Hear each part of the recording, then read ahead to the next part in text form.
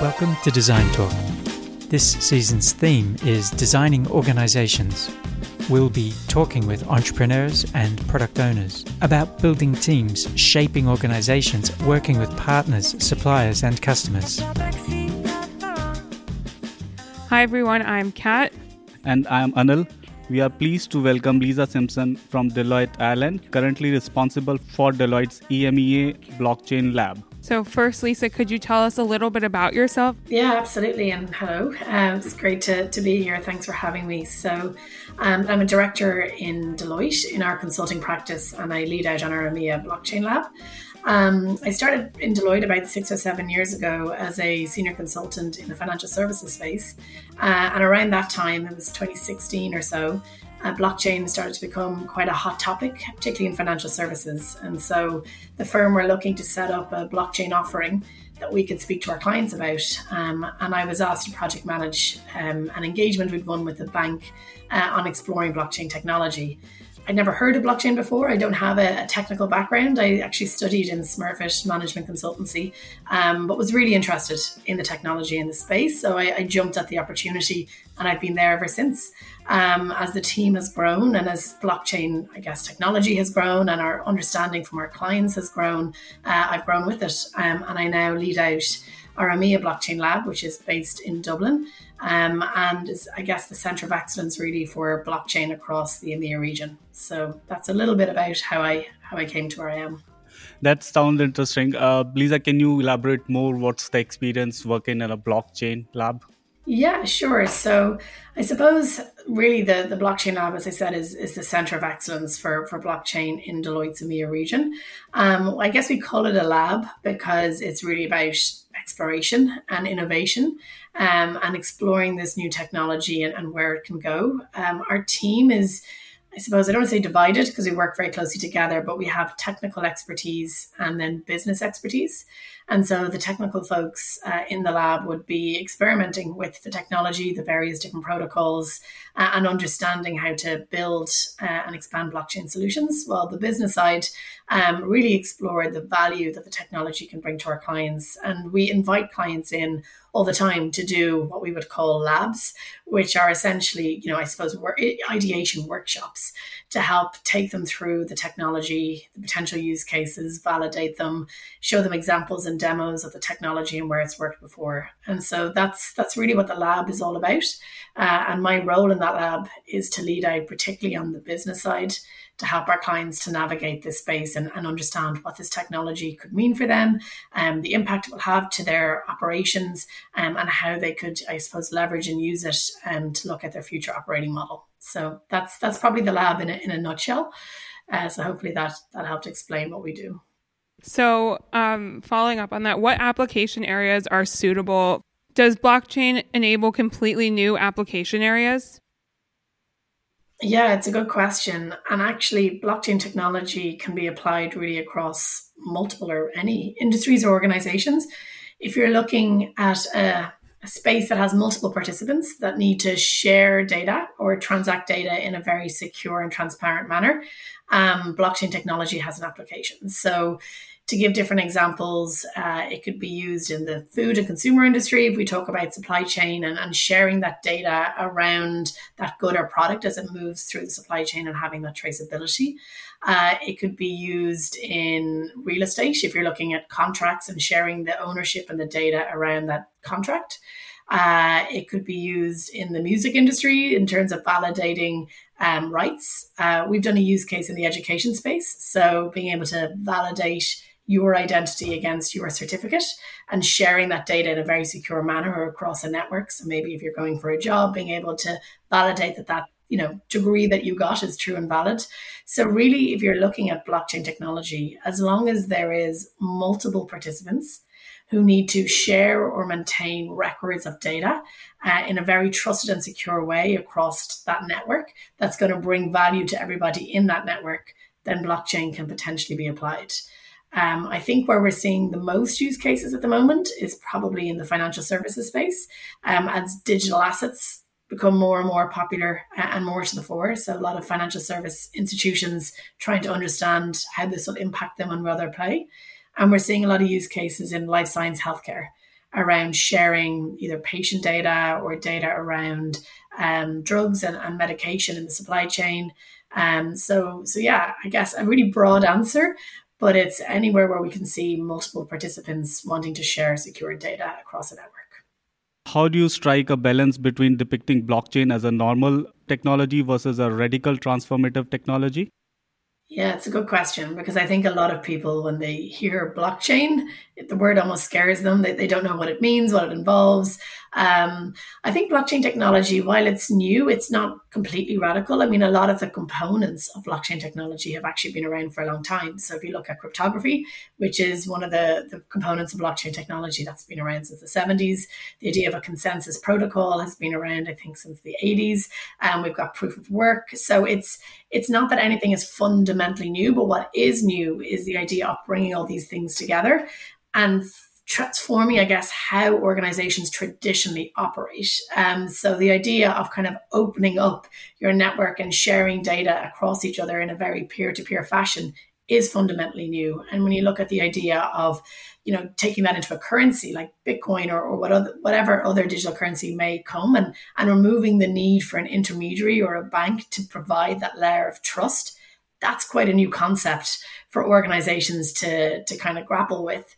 So I suppose the components aren't that new, but the way that we're using them or the way that we're suggesting we now operate in the future without intermediaries, central banks, central authorities is quite new for people to get their head around. I think the other interesting point to say is when we talk to clients, a lot of them, as I said, are quite anxious about what this technology means and the investment they're going to have to bring and what it means for their legacy systems. For me, blockchain is actually a complementary technology. So you don't need to replace your legacy systems. It's really an anchor, I suppose, where you can store, validated data and share it among the network. So it would almost sit on top of your tech stack and you would push that data out to the blockchain network. So it's not about replacing what you have because blockchain doesn't store huge reams of data, but it's about having that anchor on top of it where you can validate the data that you need to share and distribute that across the network. So hopefully that kind of explains, I guess it is a new way of doing things, but the components aren't that fundamentally new. So I guess going off of that, are blockchains producing new organizational forms? I would say they're producing new ways of doing business for sure. In terms of, as I said, how we're operating today will fundamentally be disrupted by this idea of distributing the data, distributing, I guess, decision-making, removing that intermediary. And, it could result, I suppose, in new operating models or new business products and new ways of doing things. For me, it's not about going in and putting a blockchain into what we have today. It's about almost redesigning the process or imagining how the process could look like if the data was decentralized and distributed. And from that, there's lots of new ways and new ideas within organizations of how that will impact their business. Does that answer your question? It does. Just continuing on that, do you think blockchain's producing new kind of assets for the business? New assets? Yeah, so I suppose with blockchain, there is, I want to say it's a new asset, it's a digital asset, right? So it's a way of creating a digital representation of an asset and then storing that on the blockchain network and then almost creating, like from the physical asset, a digital representation that you can then move around the network and be able to, I guess, transfer ownership rights or transfer usage rights as it moves through that network. So think of things that today would be in physical form. If you could digitize a representation of that and store it on the network, then it opens up, I guess, the ability to transact with it, to get more information from it, to pool it across the network of participants. So while it's not fundamentally creating new assets, it's creating the digitization of existing assets to be able to do more with it. So our next question is, what does a blockchain supply chain look like? Yeah, sure. So I guess blockchain is a technology which has a lot of use in supply chain. So that's a really strong use case for blockchain technology. And the reason why it's a strong use case for blockchain technology is because when you think about a supply chain, you've got multiple different participants across that network. So let's use, I don't know, the drug supply chain as an example. You've got the manufacturer who maybe produces the drug. It goes to a warehouse. It may then go to a distribution center. It then goes out to pharmacies. It might go to hospitals and then to the end patient. So you've got a huge amount of participants across that network who touch off that drug as it moves through that supply chain. So today, traditionally, everybody is in some way siloed. And while they share information with each other, it's kind of pushed to the next level of the supply chain. And you don't really have that end-to-end visibility or end-to-end traceability. If you think about a blockchain in a supply chain, we're now, I guess, connecting all of those participants on the one platform or the one network. And every time something happens with that drug or it moves through the supply chain, everybody in that network can see the information and the data related to it. And so it's opening up new possibilities in how that supply chain can work. It may remove some intermediaries because maybe we don't need them to validate that the drug has passed from one person to another. We can do that automatically through smart contracts. It might change if you are downstream and you're getting more upstream data. It may change simple things like your demand forecasting or understanding how much supply you need to stock because you know what orders are going to be coming downstream. And if you look at the end of the chain, if you think about the patients, it's really, I guess, adding huge value to patient safety if we're able to understand exactly where that drug came from, what journey it went on, maybe what temperature it hit at certain elements of the journey. And then if there was any issue with the drug at the end of it, we'll be able to do quite a quick recall in understanding where that batch of drugs came from, if that makes sense. So what a blockchain supply chain for me looks like is an interconnected, I guess, value chain or interconnected participants that are now have much more transparency and visibility into what's happening end to end, and therefore can make more informed decisions and actually can really improve efficiency as well throughout the supply chain because you're removing any blockages or slowness of data connection and you can make better decisions. So that for me is the value, I suppose, that blockchain technology brings to the traditional supply chain. With respect to the implementation, interoperability has been one of the top impediments for the blockchain, and Deloitte has recommended a framework for blockchain interoperability. Can you elaborate about it?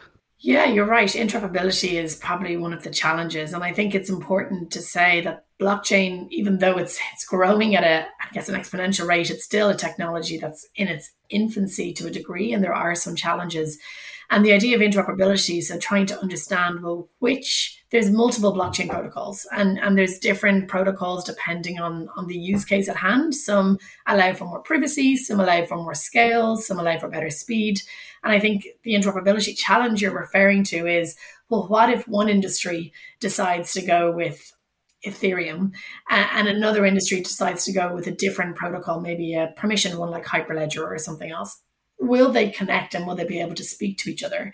And how do we then connect? Which is what I suppose the nirvana is. What we're looking for is connecting things at a more global level. So being able to have this information.